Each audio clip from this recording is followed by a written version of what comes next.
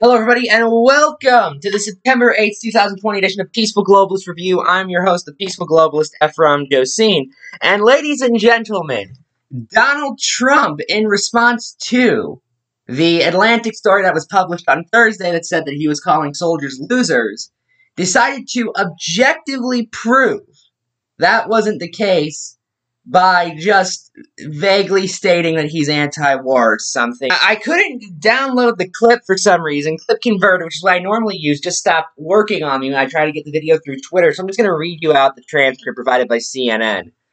I'm not saying the military's in love with me. The soldiers are. The top people in the Pentagon probably aren't, because they want to do nothing but fight wars so that all of those wonderful companies that make the bombs and make the planes, yes, big planes, and make everything else stay happy, Trump told reporters at a White House news conference.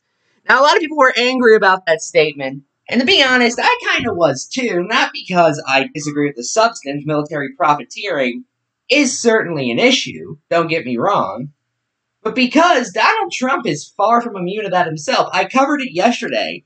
He has made $12,000 a day, every single day since he first launched his presidential campaign in 2015. We did the math on the show yesterday, if you don't believe me. And for that matter, let's talk about Donald Trump's relationship, because this whole Trump's never started a war meme is going around in Trump-supporting areas as if that's big evidence that his foreign policy is the most successful ever. Well, let's actually look at it. He is the president that increased drone strikes by over 400%. He is the president that had civilian casualties rise significantly under him, and that's when we can get the numbers, because he's also hidden the numbers from the public. You guys remember that one? He specifically made sure nobody but him could see the numbers on civilian casualties as a result of drone strikes. Mostly because when The Intercept managed to get some of these documents, some of these numbers, they found it had increased dramatically under him. This is the same guy who has nearly brought us to war on 4 different occasions with 4 different nations. He has been threatening. He threatened regime change in North Korea, which was bad enough to the point where there were actually members of his administration telling others to get assets they have in North Korea out because there was going to be regime change there.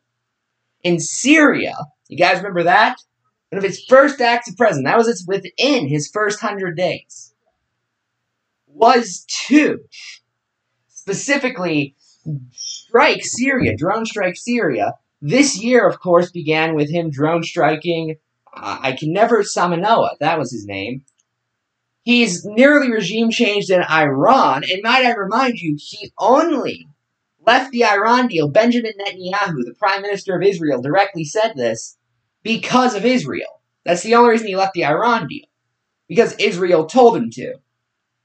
And for that matter, there have been several points where he has talked about regime change within Venezuela. You may have even seen the footage of Maduro actually almost getting a bomb dropped on him. Seriously, that happened, and that was Donald Trump's administration that ordered that, specifically for the purposes of taking out Venezuelan President Maduro. But this guy is anti-war. This is the same guy who made his the third in command of his administration, the Secretary of State, Mike Pompeo, his first choice for CIA head, might I add, which was later replaced with Gina Haspel, who admits to being a Bush-Cheney-era neocon. And for that matter, Pompeo is a hardcore neoconservative who has talked about regime change in Iran and removing the Iran deal and said that Edward Snowden should be executed. You guys remember that one? I do. How about, you guys remember John Bolton, who was National Security Advisor for a bit? And, of course, the current National Security Advisor, Robert O'Brien. I keep wanting to say Richard O'Brien, and I know that's not his name. For those who don't know, Richard O'Brien is the creator of the Rocky Horror Picture Show. Very different man. Very different man than National Security Advisor. Although, should they be? I want to see if we can get that started. But back to the point. Who is, by the way, associated with various people around John Bolton. People like Hugh Hewitt. I'm being dead serious. You guys, we covered this at the time. I covered that on Medium. When Bolton was fired, I said, guys, this is not the biggest deal you're making it out to be, because John Bolton is not the problem. I mean, he's a problem, but John Bolton is not the problem. The problem is that the man who hired John Bolton as National Security Advisor is still President of the United States. You know, go ask someone like Caitlin Johnstone, who does some of the most amazing anti-war commentary I've ever read, truth be told. Go ask her if Donald Trump is a peace president, if he's never started any wars. No, she knows that's bullshit, and she covers it way more than any of us. Go ask the Intercept people. Go ask the people at The Intercept, the people who have leaked things like the Pentagon Papers and the original Snowden files. Was it? Yeah, it was Snowden. I mean, really, this idea that Donald Trump is some hardcore anti-war president because he said war profiteering exists, that doesn't mean anything. He's still beholden to the war profiteers. Seriously ask yourself, who is taking the side more on foreign policy?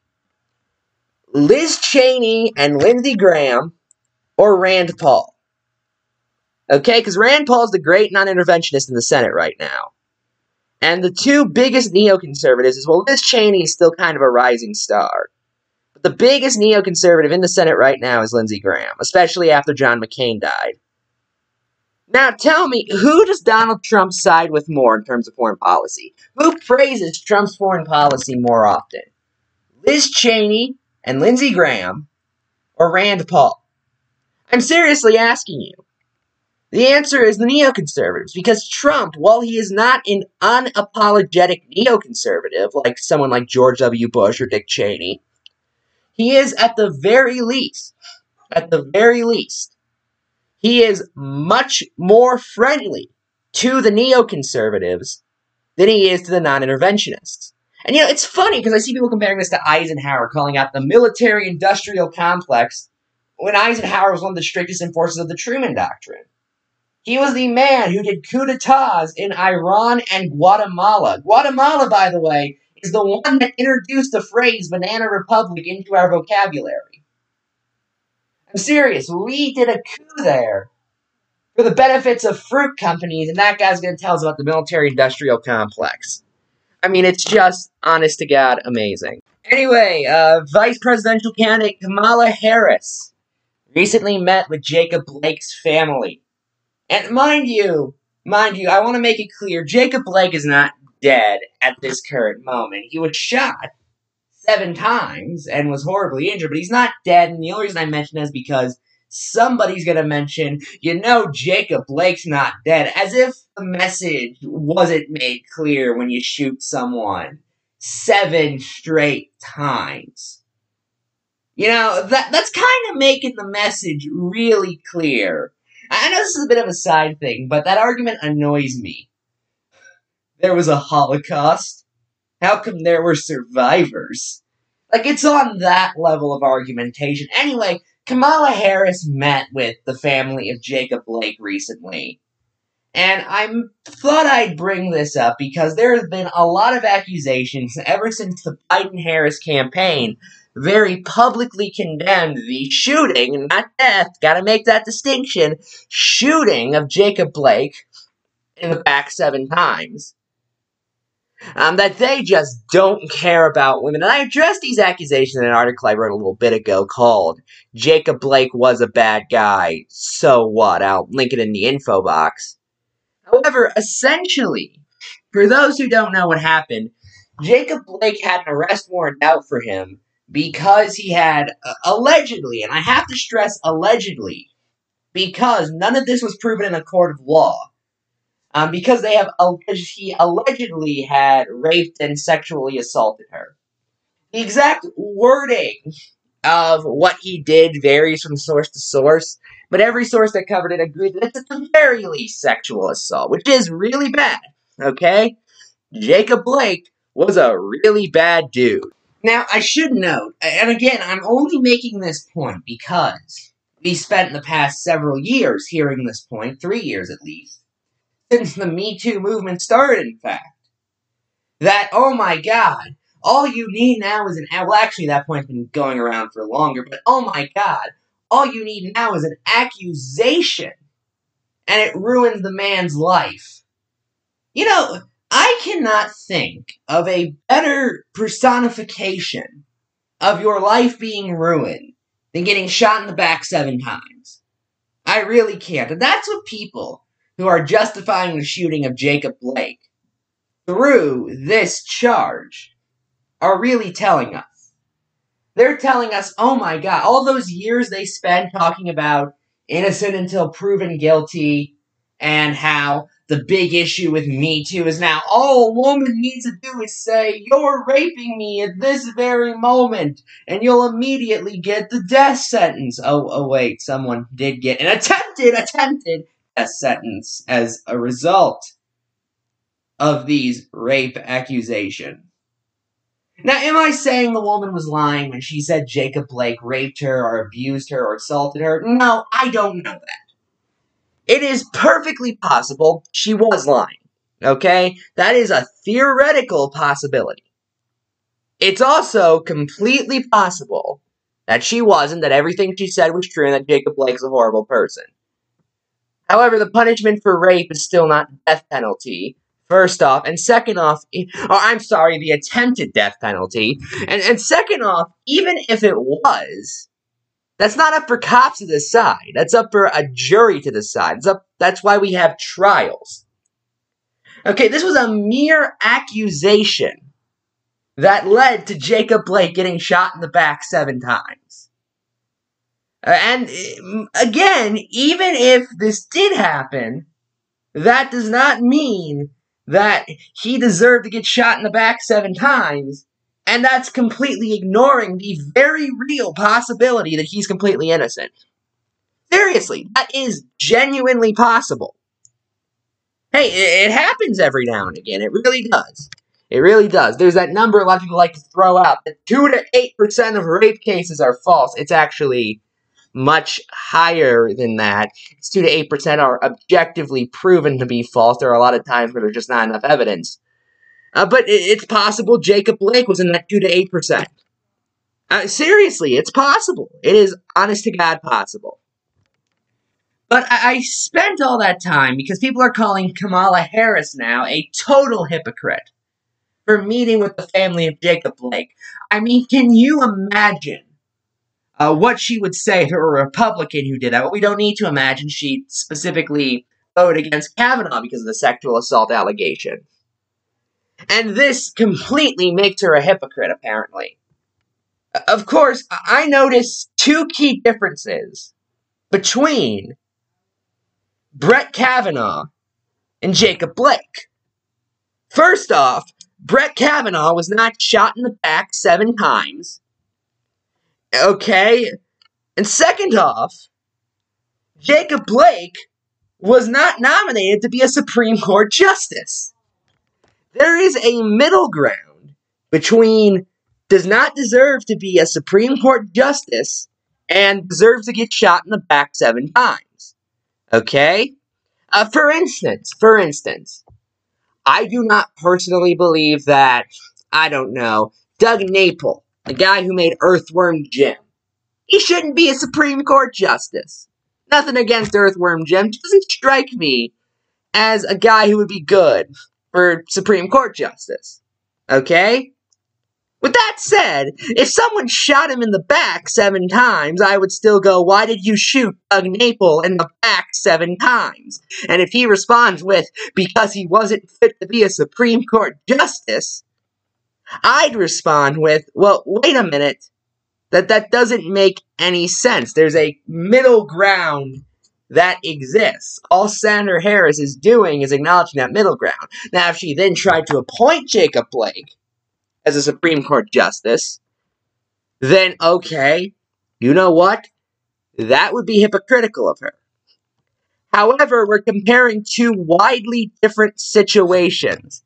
The fact is, if Brett Kavanaugh's sexual assault allegation, worst case scenario, he would still be a circuit judge, and he just wouldn't be one of the 9 most powerful people in this country. Okay? He would not be on the Supreme Court. If it turns out he is innocent, well, that sucks, but he joins the 330 million Americans who are not on the Supreme Court. If Jacob Blake turns out to be innocent, then a man was shot in the back 7 times for no reason. I really think there is a very noticeable difference here, is the only point I'm making. Anyway, to end this off tonight, populist left Twitter was mad, and when populist leftists are mad, you know something good is happening. Politico tweeted out this: Black Democrats are urging... Notice it's Black Democrats, by the way. Okay, this is not a plot by Whitey to keep black people down. No, this is black people doing this. Black Democrats are urging Joe Biden to resist growing pressure from the left. That left is, of course, primarily white. But don't worry, they understand social justice. They understand social justice and how to improve black communities. You just don't talk to any of them because they're dirty, so who cares? To impose an anti-Wall Street purity test on his hiring decision if elected, warning that it threatens the party's desire to boost diversity in powerful executive branch posts. So, this was part of a Politico article. This was a tweet out for the Politico article called Purity Test, Democrats Clash Over Biden Diversity Goals. And essentially, the point that was being made here is that black Democrats do not actually care one way or the other about Wall Street or about any of the issues the populist left keeps raging on about. Bernie Sanders was extremely unpopular with black voters. Joe Biden wasn't. You guys remember, it was minorities that bailed out Joe Biden's campaign in South Carolina. Okay, we all thought Biden was done. I thought Biden was done. Just before Super Tuesday, the last state was South Carolina, he got a massive amount of the minority vote. And as such, that basically boosted him to a viable candidate, and then he won most of Super Tuesday. Biden has only succeeded because of minorities. He has the finger on the pulse of what minorities actually want. And the populists cannot stand that. Now, I'm not saying they're racist. Saying they have a vision of themselves, however, that's just purely inaccurate. And now let's actually take a second to read a little bit more of this article. Progressives have been calling on Joe Biden to take a hard line in filing out his cabinet with groups such as Justice Democrats, which, by the way, was created by the Young Turks, and specifically Kyle Kulinski and Cenk Uygur. Cenk Uygur is the man who didn't even let his employees unionize until he was called out for being a massive hypocrite. And Sunrise Movement demanding that he pledge to appoint 0 current or former Wall Street executives or corporate lobbyists to his administration. And then meanwhile, but black Democrats on Capitol Hill and on K Street say that's in direct conflict with the party's overarching diversity goals and would keep many people of color, including those with ties to the financial world, or those who have managed to lift themselves up out of poverty, despite incredible odds against them. The people who are held up as American success stories are held up as the few that would, under any other scenario, be considered heroes to every white progressive in this nation. Sorry, you don't want Biden to completely ban the concept of stocks. You're a neoliberal now. and would keep many, yeah, I already read that, from ascending to key positions long dominated by white males. Now, I don't like identity politics. I really don't. I want to make this clear. I only bring up identity politics in this scenario, however, because many of these same progressives recently spent a large amount of time talking about the Black Lives Matter movement and how important that was to him. And yeah, or to them.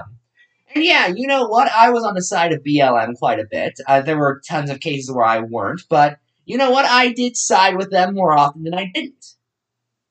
However, at the same time, I never sat there with a stash, Peter Griffin style, declaring myself the king of the black people. And then, all of a sudden say, sorry, black Democrats who aren't tried and true Roosevelt progressives. Do you know what Roosevelt progressive means to a minority? It means appointing a Klansman to the Supreme Court. It means locking up Native Americans in internment camps. Okay, that's what it means. I'm sorry. And these same people, who, might I add, talk consistently about how America has a history of institutionalized racism, and we're still institutionally racist today, they're sitting there, staring, going, why don't black people want the Democratic Party to return to what they were in the 1930s? I wonder why. I seriously wonder why. I can't figure it out for the life of me. To end with, I just want to say to all of the obnoxious progressives who have never talked to a minority in their life, who are saying, well, Joe Biden is the ultimate race. Side note, and we covered the studies on this show, by the way. More white Democrats say they feel uncomfortable with voting for Joe Biden because he's white than minorities do. And the number's like 2 to 1. It's a lot more. Okay? I think it's like 30% of Democrats, of registered Democrats, said they felt uncomfortable voting for another white guy. White Democrats did, versus like 15% of black Democrats. And to all you white progressives who were absolutely bawling over John Lewis's death, and you know what? That's fair. He is a progressive icon. I understand why you did that. And loved Barack Obama's speech advocating for civil rights legislation and all of that. I figured I should inform you something. You guys ready? John Lewis endorsed Joe Biden. Oh no. That's our show. Good night.